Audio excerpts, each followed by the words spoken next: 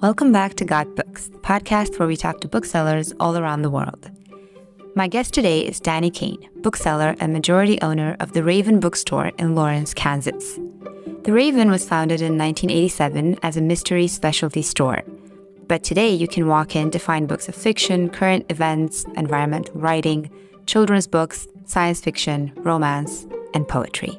The poetry section, in particular, might have something to do with today's guest, who is himself a published poet. But we'll come back to that. In recent years, the Raven, and especially its majority owner Danny, have become small business and anti-Amazon activists through viral tweets turned into books, media appearances, such as this one, and a growing collection of activist signs. And as of 2022, the Raven is one of the very few employee-owned bookstores. The Raven stands for something. It believes that reading books won't fix the world's problems, but they can be a pretty good place to start. It believes that Amazon is bad and the United States Postal Service is good. And it believes that small businesses and independent bookstores are vital to their communities. Danny wrote 2 books on the topic too, so I've invited him on Got Books to talk about his career as a bookseller, his popular books encouraging us to protect independent bookstores, and of course, books. Here's my conversation with Danny Caine from the Raven bookstore in Lawrence, Kansas. Hi, Danny, and welcome to Got Books. Very glad to have you here today. How are you doing? I'm good. I'm really happy to be here. Thanks for inviting me.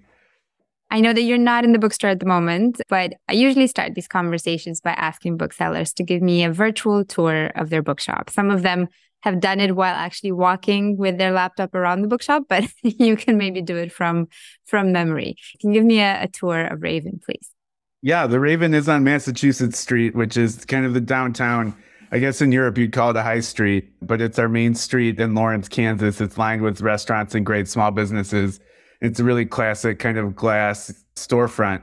So you go in through the front door, and the first thing you see is kind of a stately, high-ceilinged fiction room. And that's where, well, it's all of our adult books actually are up front. And it has historic wood floors, pressed tin ceilings, bookshelves lining the walls, and big flat tables kind of creating a center aisle. There are bright colors, but it definitely feels like an older classic American storefront. And that's what we were going for. And so you kind of go through this classic bookshop feel till you get to the middle of the store where you'll see our cash register. We have a giant neon sign of an open book with light radiating out from it behind the cash register.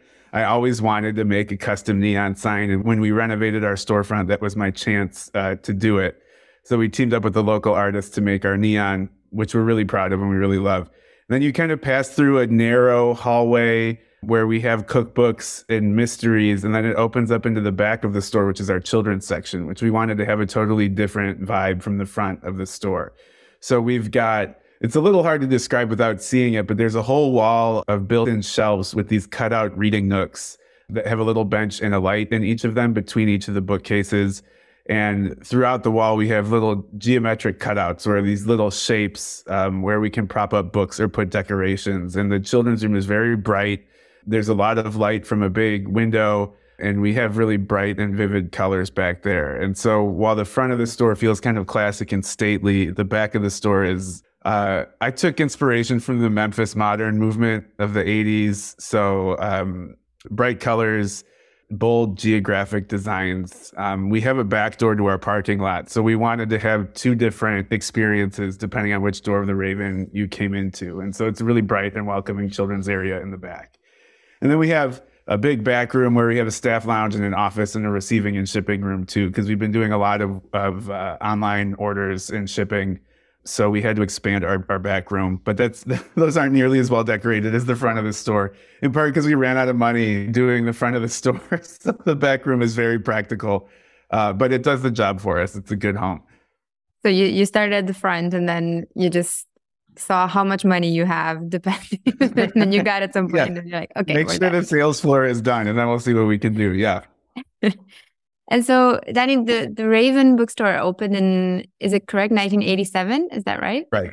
Yeah. I only remember that because that's the year of my birth, so it's really easy to Oh, I'm remember. 1986. Yeah. So I definitely haven't been there. I was 1 year old when the store opened. I haven't been there from the beginning at We can all. safely say you're not the founder. You would definitely be Right. the youngest founder. Yeah. So has it? I would imagine so, but how has it changed over the years? I mean, you haven't seen it since you were 1 year old, but since you've been around, how has it evolved and changed? And how did it look like when it opened in Yeah. '87? Well, I really wanted to honor the history of the Raven in everything I do. So though I wasn't there, I was busy being a baby when the store was opened. I am well aware of the story and the history of the store.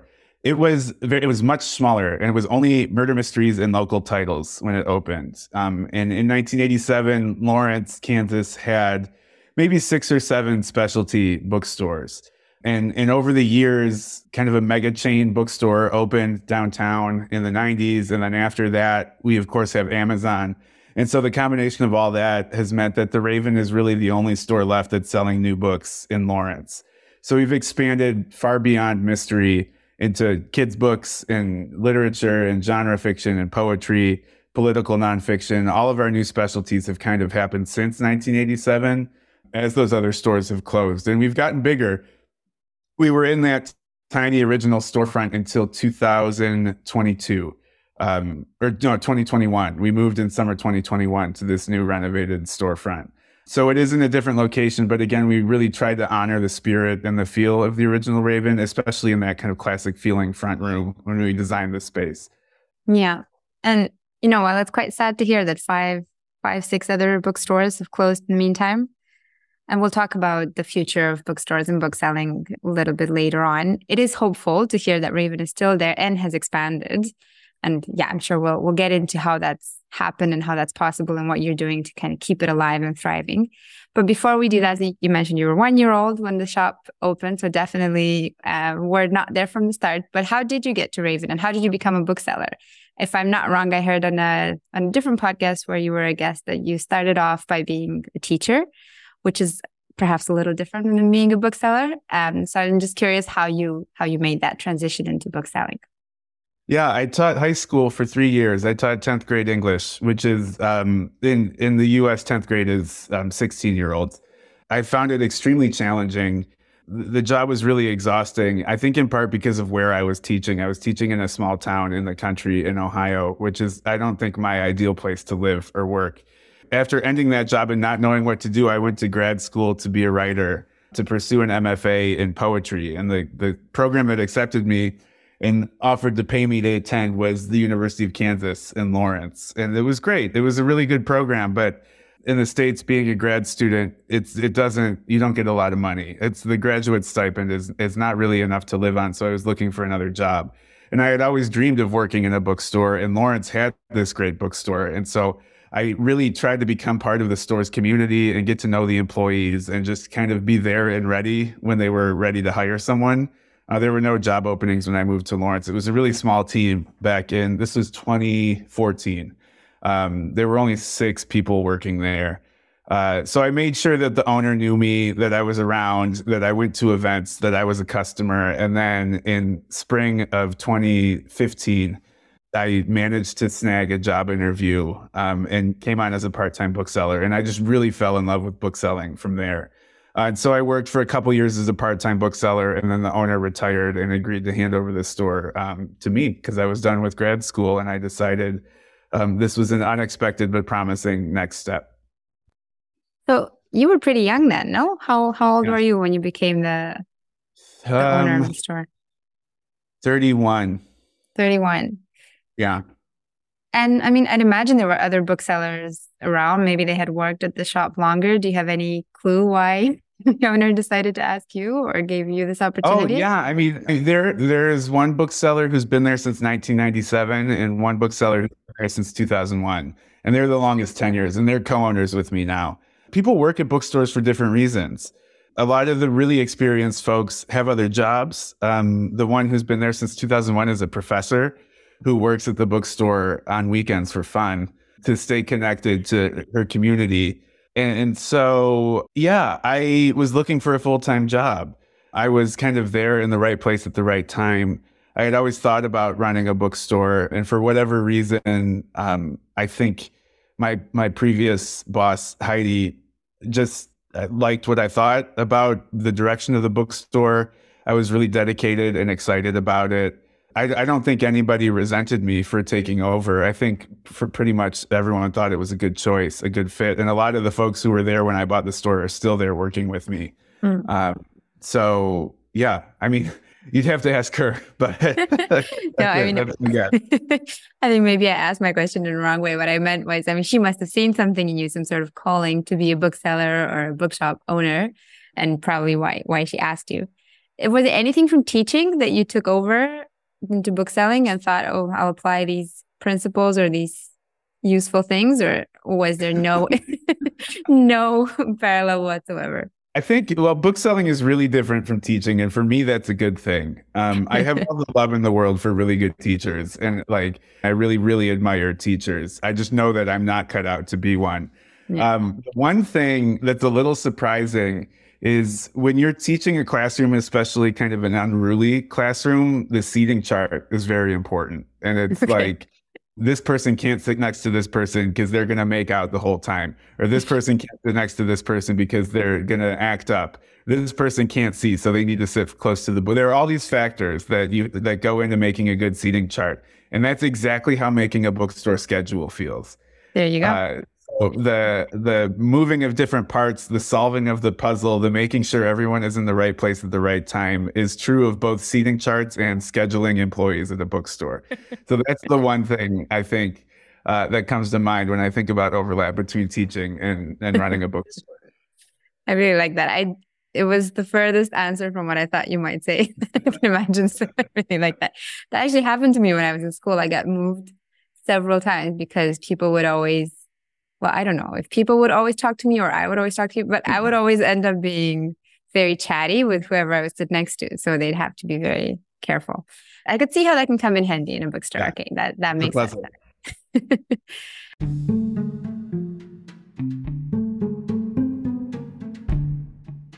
How many books are in your shop? I have 15,000 books in the bookstore, roughly.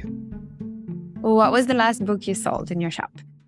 I don't know. I'm on bookstore right now. I'm in Windsor, Ontario, in Canada, and I haven't had a time to look at the sales reports from yesterday, so I'm not sure. One of the great things about having really wonderful co-owners and managers is that I can do work from the road like this, and we can split up and divide the tasks. So based on what I'm doing for the Raven right now, I don't know what the last book we sold was. If you couldn't sell books anymore, what would you do? I would love to be a writer full time, if possible. If not, doing some kind of community work that helped writers, like teaching writing or helping to run writing classes or putting on writing conferences. I would love to stay within the world of writing and books. What book are you reading at the moment? Well, since I talk elsewhere on the podcast about Hanif Abdurraqib's There's Always This Year, I'm also reading a book called The Golem of Brooklyn by Adam Mansbach, which is a Jewish comedy novel about an art teacher who accidentally makes a mythical monster out of clay in his backyard. I knew that you would have another book because most people read these two. So. Yeah. What's your second favorite bookshop?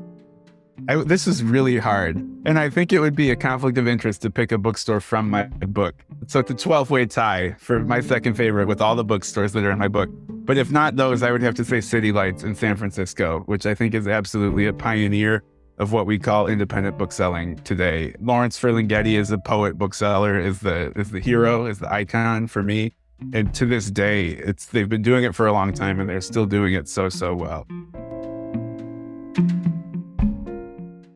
So I know that you're not only a bookseller, you're also an author. And I'd like to talk to you about your latest book. But maybe before getting to your latest book, you can tell me a bit about your career as a writer, as a poet, and now as a writer of nonfiction.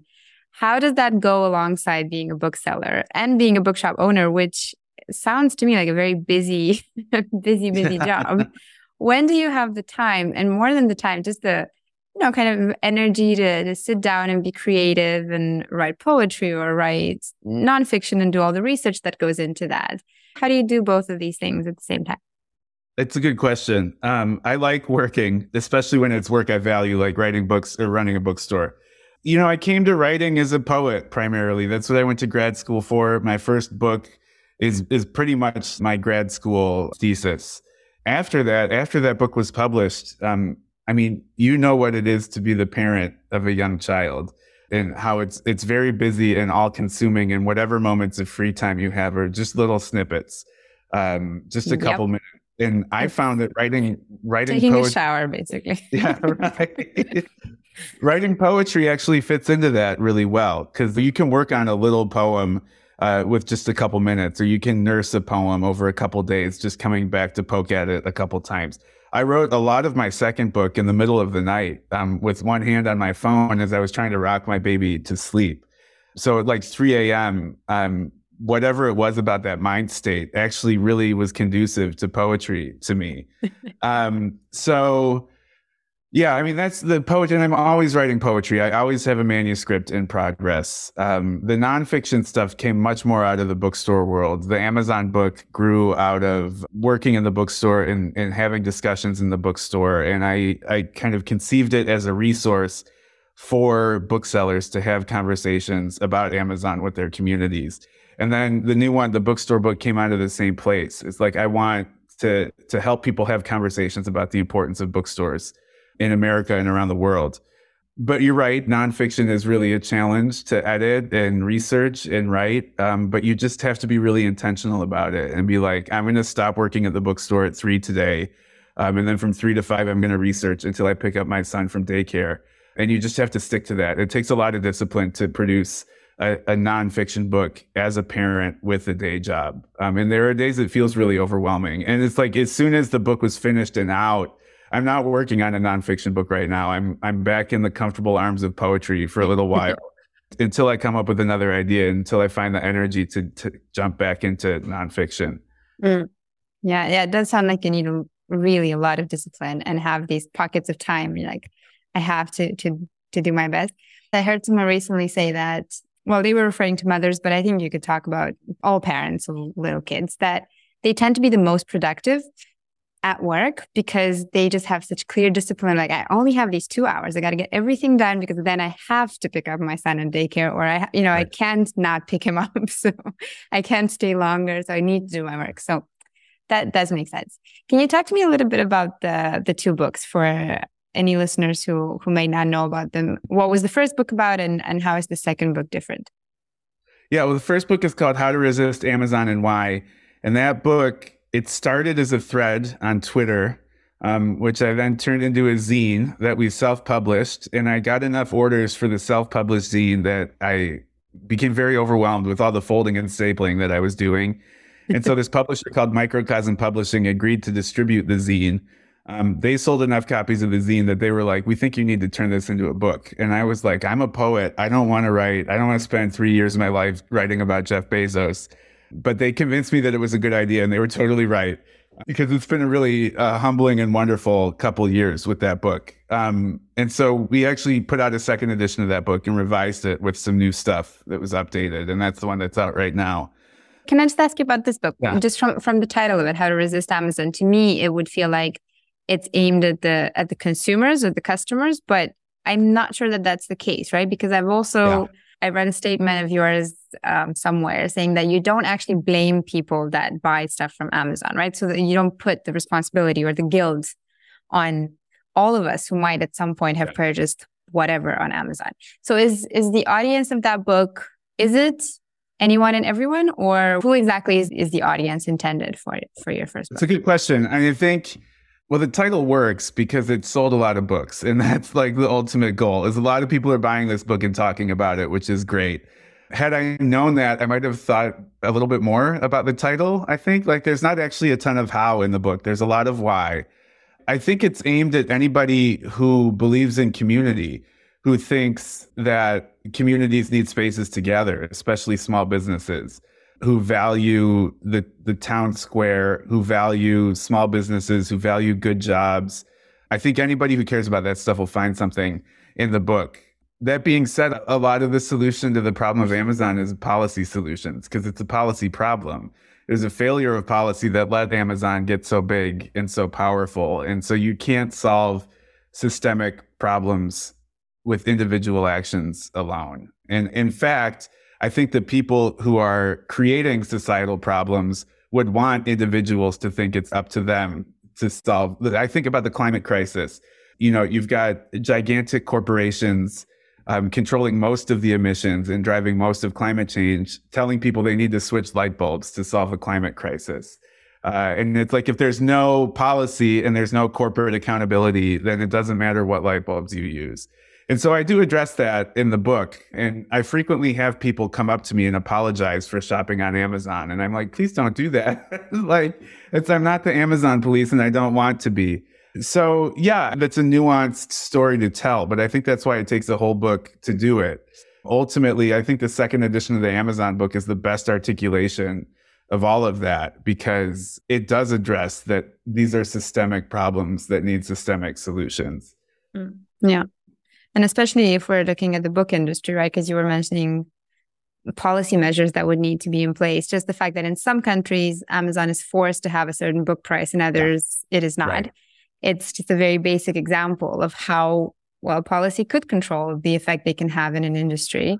On the previous episode, we were talking about climate change and the individual responsibility, because the bookseller I had on that episode runs a bookshop focusing on climate and nature, and how it's an interesting mix, right? We do all have some level of individual responsibility. Yeah. If I decide to buy on Amazon versus my next door bookshop, I have made a decision and I have supported them versus supporting a bookshop. But I completely agree with you that if we only put the responsibility on people, then it's it's very nuanced, right? And we sometimes want a very black and white, like, what do I need to do exactly? And it's not maybe that clear cut.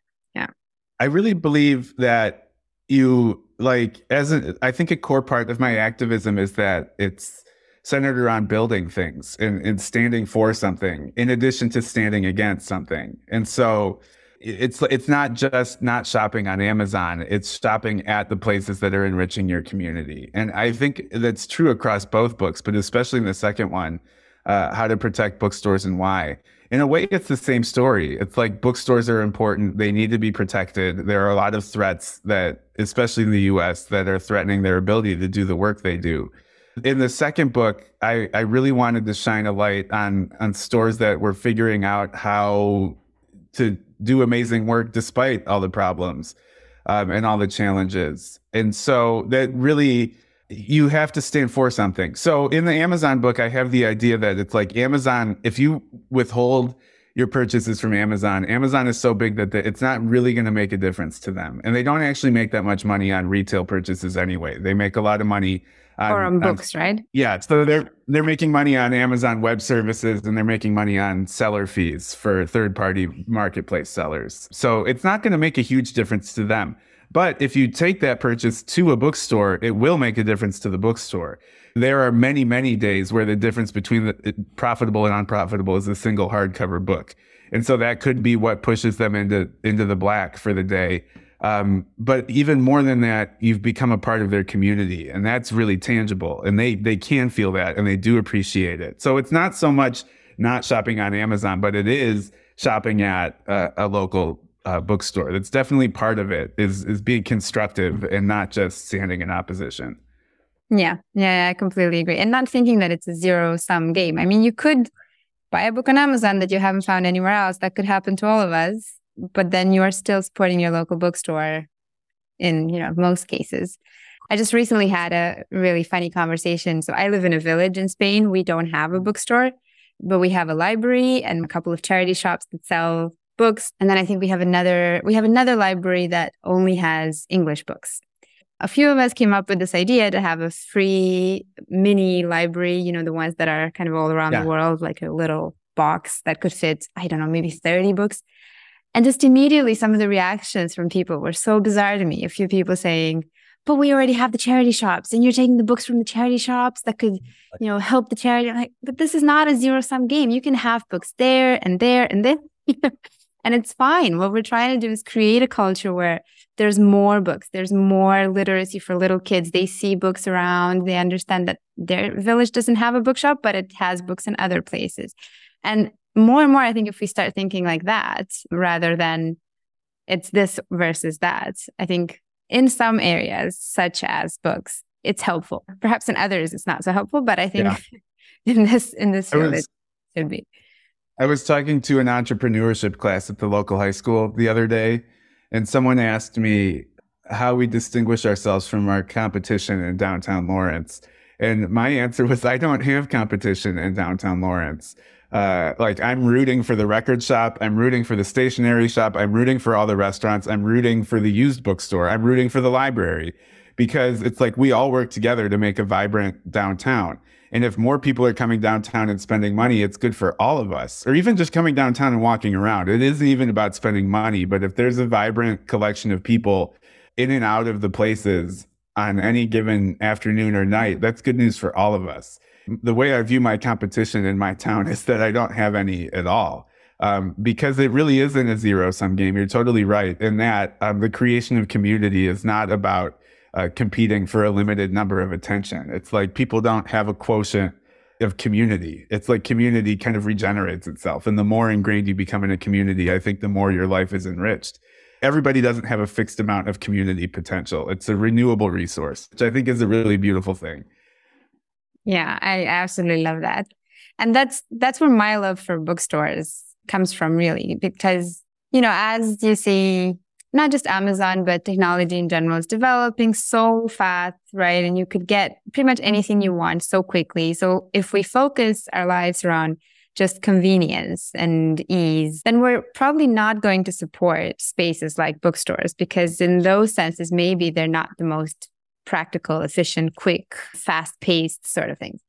But if we remember that it's about community, it's about having spaces where we gather, where you find something unexpected, where you have a conversation you would otherwise not have, where you run into someone you might not run into otherwise. There's all these serendipitous things that can happen in a bookstore that won't happen on an online platform ever. That's what we're protecting, right? And that's to me, that's the beauty of a bookstore. I mentioned that here where I live, I don't have a bookstore. It's the first time ever that I live somewhere that doesn't have a bookstore. And I can see what that means to me, what it means also to other people here that like to read, that it is an actual lack that people sense. And that when we travel, we go to bookstores because we miss them, And I remember also whenever I moved, I'd always kind of find my favorite bookstores as soon as I got there. Like they felt like anchors. Like I got to have, one here and one in this other neighborhood, just to know we're there. So they're really important spaces that we want to protect. And after this long ramble of mine, I guess what I want to ask you is what is the future of bookstores in your opinion, if you think about how challenging it is for them to stay in business financially on the one hand, and then on the other hand, of all these technologies that are competing for attention with paper books. Is there a future? I really hope you're going to say yes. And I'm guessing that your book says that too. And what does that future look like in your opinion? I think the easier answer is there a future of the book? And I think it's absolutely yes. The thing about people worrying about the future of the book is that it's happened for centuries. Like ever since the invention of the book, people have been predicting the death of the book. Cable TV was going to kill the book. The internet was going to kill the book. E-readers were going to kill the book. When they invented paperback books, they thought that was going to kill the books. So you can't sell books at a grocery store. So I think the book is going to be fine. For this book, for How to Protect Bookstores and Why, I had the honor of interviewing Louise Erdrich, who is a National Book Award-winning author, fantastic novelist, and she owns an amazing bookstore called Birch Bark in Minneapolis. She says the paperback book is an invention that's like perfectly suited to humans. It's like the fork. It's essential. It's at its final form. You cannot improve upon the book, and therefore it will last. And like if Louise says that, then I'm going to believe it, because she more than anyone else will know. So it's just like perfect design. It's like we've hit the end. Okay. Yeah. Yeah. And I think that's true. It really is an amazing piece of technology. For the price, like you get for, at 20 euros, you get hours of entertainment, something that never expires, something that will last for hundreds of years. That's just amazing. In terms of the bookstores, I think what the bookstore has as an advantage over all of these other technologies is two things. I think one is its connection to its community, and two is humans. And I think the future of the bookstore is leaning into both of those. In a way, it's not really a technological answer. It's like, how can humans capitalize on that uniqueness? how can you make something that's very human and very community centered? And to me, I think that's broadening the idea of what a bookstore can be. Who can own bookstores? What does a bookstore look like? How can we disrupt the model? I think the idea that a bookstore is a quiet place in a small town owned by one old man I've been to a lot of bookstores that are like that are wonderful, but I've been to employee owned co-ops. I've been to bookstores that give books away. I've been to bookstores that are nonprofits. And I really celebrate the kind of invention and creativity and thinking beyond the traditional forms of the bookstore. And I think that's the future. Human-centered, community-centered, and dreaming up new ways that we can define the idea of bookstore itself. And can you tell me more about one of the things you mentioned, the employee-owned bookstore? Because I know that's something you did at Raven, right? And that a few other bookshops are doing. I'm not so sure that many in Europe are doing that, or I haven't heard of too many European ones having this model. And I'm just curious to know, from your perspective, is that just a more sustainable, financially speaking model because employees are more invested in it, or why is this a superior way of running a bookshop? That's a good question. I think one of the challenges that we have in America that's not as widespread in Europe is private health insurance is so expensive. And that makes it really hard. That's one of the things that make it really hard to create a lasting career as a bookseller. A single health crisis can wipe out all your money it's like there's just not a ton of money in bookselling. And so people don't view it as a permanent career. And if you don't have booksellers who are doing it for decades, you're losing out on a lot of human knowledge and expertise. And so employee ownership is one way to try to create careers in bookselling. These are booksellers who are literally bought into their stores. They share in the profits, so they make a little bit more money and they feel invested. Not only are they invested, but they feel invested in the future of the store. It strengthens their connection to it. And I think it's more just. Any bookstore is going to live or die on its employees, and employee ownership is just a way to financially reflect that.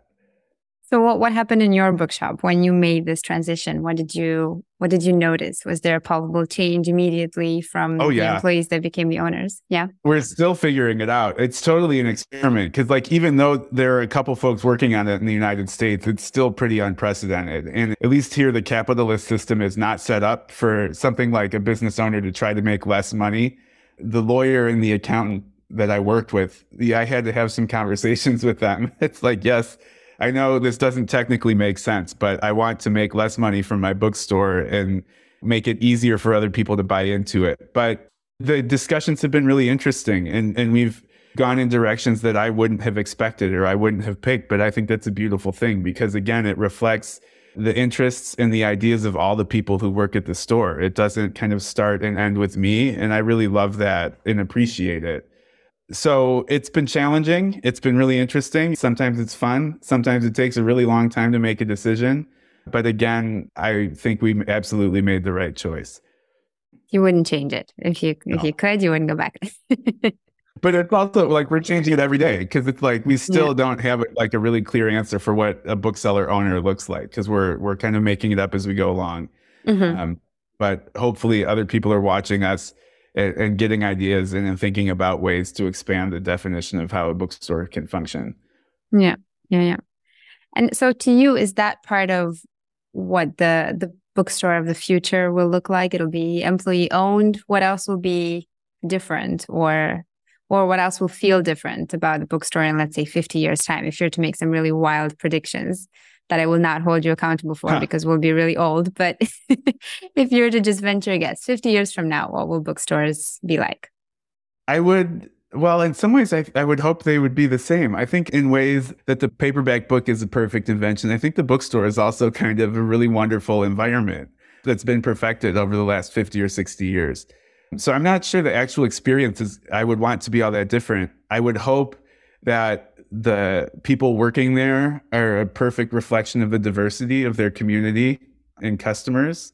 Bookselling is a predominantly white industry in the United States, and I hope in the next 50 years we can figure out how to fix that.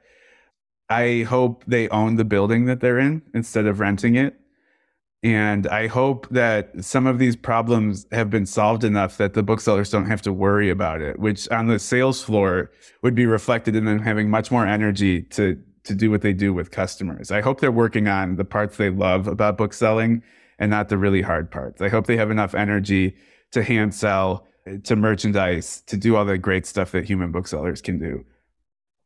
And do you see technology playing any role here, or we should just try to keep technology out of the bookshops and let it be what it is now, or keep it? It's a really interesting question. I was in Prague for the Rise Bookselling Conference last spring, and I noticed that European booksellers ask questions about technology in really different ways than American booksellers do. And I'm like, that I think could be its own podcast. In what way? What kind of questions did they ask? Or what would you say is different culturally? They're just much more interested in it. I think the question of technology comes up much more with European, and maybe it's because the US has much more, I mean, like we're worrying about real estate costs and health insurance and like keeping the fascists out of our government and like... we have our own fascists here, but yeah, no, maybe not as many. Yeah. So I don't know. I honestly don't know. I haven't spent a lot of time thinking about it. I think it's a little inspiring. I wonder if thinking about technology and data might make our job easier. And I wonder if that European thinking might help us over here. But yeah, I think I have to spend more time thinking about technology and how it can help. Our point of sale works pretty well. We like it. It makes our job easier. It can be a hassle sometimes. It's not perfect. So I think that's how we view technology. The American Booksellers Association has an e-commerce platform that we subscribe to. We don't have to build our own websites, and I think that's maybe part of it. And again, it's not perfect. We don't have a good-looking website, but it works. It helps us sell books. It takes a lot of the work out of worrying about technology away from us. And so maybe there's stuff we just take for granted, but I would certainly love to spend more time talking about technology with European booksellers. I think I met one of the previous guests on your podcast at that conference. I was on a panel with Federico Lang at that conference. Oh, that's great. Yeah. Libreria Luces. And it's one of the European booksellers who spends a lot of time thinking about technology. I think a lot of the questions that I'm hearing in Europe are around kind of technologies like AI and how is that going to influence book recommendations that booksellers make, which I really hope will not, because that's what Amazon can do. And, we don't want that, I think, when we go into a bookshop. And then there's questions around social media platforms like TikTok and how are they influencing what is being sold. So I think these are a little bit the conversations that I'm hearing around, how much what's happening online in terms of book influencers and all that, how much is that influencing what's happening in bookshops, and how much should booksellers listen to that, or how much should they just never listen to that? Those are good questions. As an author, most of the authors I know are really apprehensive about AI, and many of them have seen their books be used to train AI without their consent and are involved in legal action about that very thing. And so I'm deeply skeptical of AI as it exists right now. However we use technology, it cannot lose touch with humanity, because being a store run by humans with human interests and human reading habits is our strength. And the big tech companies might tell you that something that's very human is inefficient, but that's a wonderful thing. The fact that we're unpredictable, inefficient, weird, surprising is our biggest strength. And so however we use technology, it cannot be in a way that obscures humanity and the humanity of the bookstore. That being said, I think that the book talk is really interesting, because a lot of these books that go viral on TikTok are because of these people making videos of their own faces, like crying after they finish the book. And that is a human thing. It's like, this book tore me apart. It devastated me, and you should read it too. And so in a way, I think TikTok does enable some good human-to-human book selling. It's really difficult, especially if you're like me, you're not on TikTok. We're often chasing books that are popular on TikTok because we hear about them secondhand. And it can be hard to keep track of. And they're often old books that the publisher doesn't have any copies of. So on the back end, if we could have a little bit more warning, that would be great. But I think TikTok is a technology that's facilitating this kind of human exchange of bookish knowledge, much more than AI, which the way I see it practiced now is trying to take the humans out of books, which is not a good thing to me. Yeah. I think you're still safe as a poet, because I don't think it's able to write good poetry yet. Well, I don't know. It depends, I guess, how you think good poetry is. And I'm not on TikTok either, so I can't speak firsthand. But I would imagine I just think it's a good sign that there is Yeah. so much going on TikTok around books, given that the audience is very, very, or that the people using TikTok are very, very young. So that gives me a lot of hope. Well, Danny, before I let you go, before I let all booksellers go, I definitely want to talk about books a little bit. So I want to give you some space to talk to me about books, books that you love. What do you like to read? What do you like to recommend people walking into your bookshop? Any books that really changed your life, changed your mind about anything that you'd like to share with us? This is your book space. This is your Sure. TikTok. I mean, I'm a fiction reader. Of course, I read poetry, but I primarily read fiction. But like, if people are interested in bookshop, they asked this question at my event last night, so this is top of mind. But I love the book 84 Charing Cross Road by Helene Hanff. I think it's the best book written about bookstores, and every time I feel like I'm losing touch with the love of book selling, I kind of return to this book. It's an epistolary novel, so it's just letters that are exchanged between this aging, incredibly cranky writer in New York and an antiquarian bookseller in London. And it starts with a single order for some books, and then it kind of develops into this beautiful friendship, and has a really beautiful, heartbreaking conclusion. But it's basically a platonic love story that's told exclusively through correspondence about used book purchases. It's so wonderful. The characters are beautiful. You can read it over the course of 2 cups of coffee. It's short. It's like a little poem of a book, and I love it so much. And it's one of the things that really kind of galvanized my belief in the power of book selling. 84 Charing Cross Road by Helene Hanff. Well, that's a very solid book recommendation. I'll definitely get that. And what else? What are you reading at the moment? Are you reading anything now that you'd recommend? Yeah, I'm reading the new book by Hanif Abdurraqib, who is, I'm proud to say, is a friend of mine, but he's an amazing cultural critic and music writer here in the States. He's from Ohio, just like I am. I mean, his new book, which comes out in April, is called There's Always This Year. The kind of backbone of it is the high school career and drafting of LeBron James, the basketball player, who of course played for the Cleveland Cavs when I still lived in Cleveland. That's where I'm from. LeBron and Hanif and I are all basically the same age. And so it's a really personal book. Hanif can make beauty out of anything from pop culture, but the fact that he's writing about something that's so near and dear to my heart makes this book really special to me. I've been waiting for it for a long time, and I'm really excited for the world to read it too. It's about basketball, aging, love, growing up. It's a really gorgeous book. There's Always This Year by Hanif Abdurraqib. And that's a really nice title too. That's great. Yeah. And since I don't get to interview a lot of poets, is there any poetry that you'd recommend? Anything that you read to inspire maybe your own writing or just poetry that you admire? Oh, yeah. I just picked up a book called The Book of Jane by Jennifer Hable. I did an event with her and her husband, Chris Batchelder. Chris is one of my favorite novelists. He wrote a book called The Throwback Special, which is really important to me, and a book called Ep8, which is the best fictional depiction of parenthood of a young kid that I've ever read. So Ep8 is an amazing book about parenting. Chris and Jennifer, who are married to each other, wrote their most recent book called Days Work Together. It's co-written, and it's about a married couple of writers who kind of become obsessed with Herman Melville as like a pandemic project. It's about isolation in the pandemic. It's about Moby Dick. But it's also about what cost being a writer has on the family, both their family in the present day and Melville's family in the past, and a couple other literary families throughout. So that's a great book. When I met them, they told me to read Jen's book because it deals with similar themes. So I'm really excited to dive into The Book of Jane by Jennifer Hable. The book that always, if 84 Charing Cross Road is my tentpole bookstore book, my tentpole poetry book is Lunch Poems by Frank O'Hara, which is an absolute classic. One of the early books published by City Lights in their legendary Pocket Poets series. But the idea of Lunch Poems is Frank O'Hara in the 50s, as part of the New York School, worked as a curator at MoMA, at the Museum of Modern Art in New York City. And he would wander about New York City on his lunch break and write these brilliant, chatty, welcoming, accessible poems that are just in love with the dazzling vitality of New York City and life and his friends.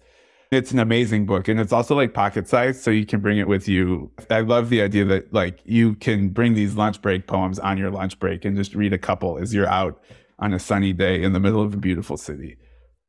Yeah, definitely better than scrolling through social media or whatever other silly thing. Yeah. Put away your phone. Take a walk with some Frank O'Hara. It'll be much better for you. Yeah. And people will think you're so much more interesting as well. Like if you want to make friends, that's the way to go. Yeah. Well, Danny, thank you so, so much. My final question for you today, since we spoke so much about the future of bookshops and beautiful books and all that, what's like one wish that you have for your bookstore and for other bookstores around the world, maybe the ones you featured on your last book? What's your kind of wish for them going into the next 10, 20 years? Stability. I wish for stability and security so they can spend time worrying about doing the things they love instead of threats to it. If they can feel secure, they can be fully unleashed in the power of their book selling. And I think that would be a beautiful thing. I like that. Stability for all the independent bookstores. Yeah. Thank you very much, Danny. Thank you. Thank you for listening to That Books Today. If this podcast brings you some joy, makes you feel closer to the world of books and bookshops, please share it with just one friend that you know will appreciate it. We'll be back soon with more bookseller conversations. Until then, sit back, relax, and enjoy a good book.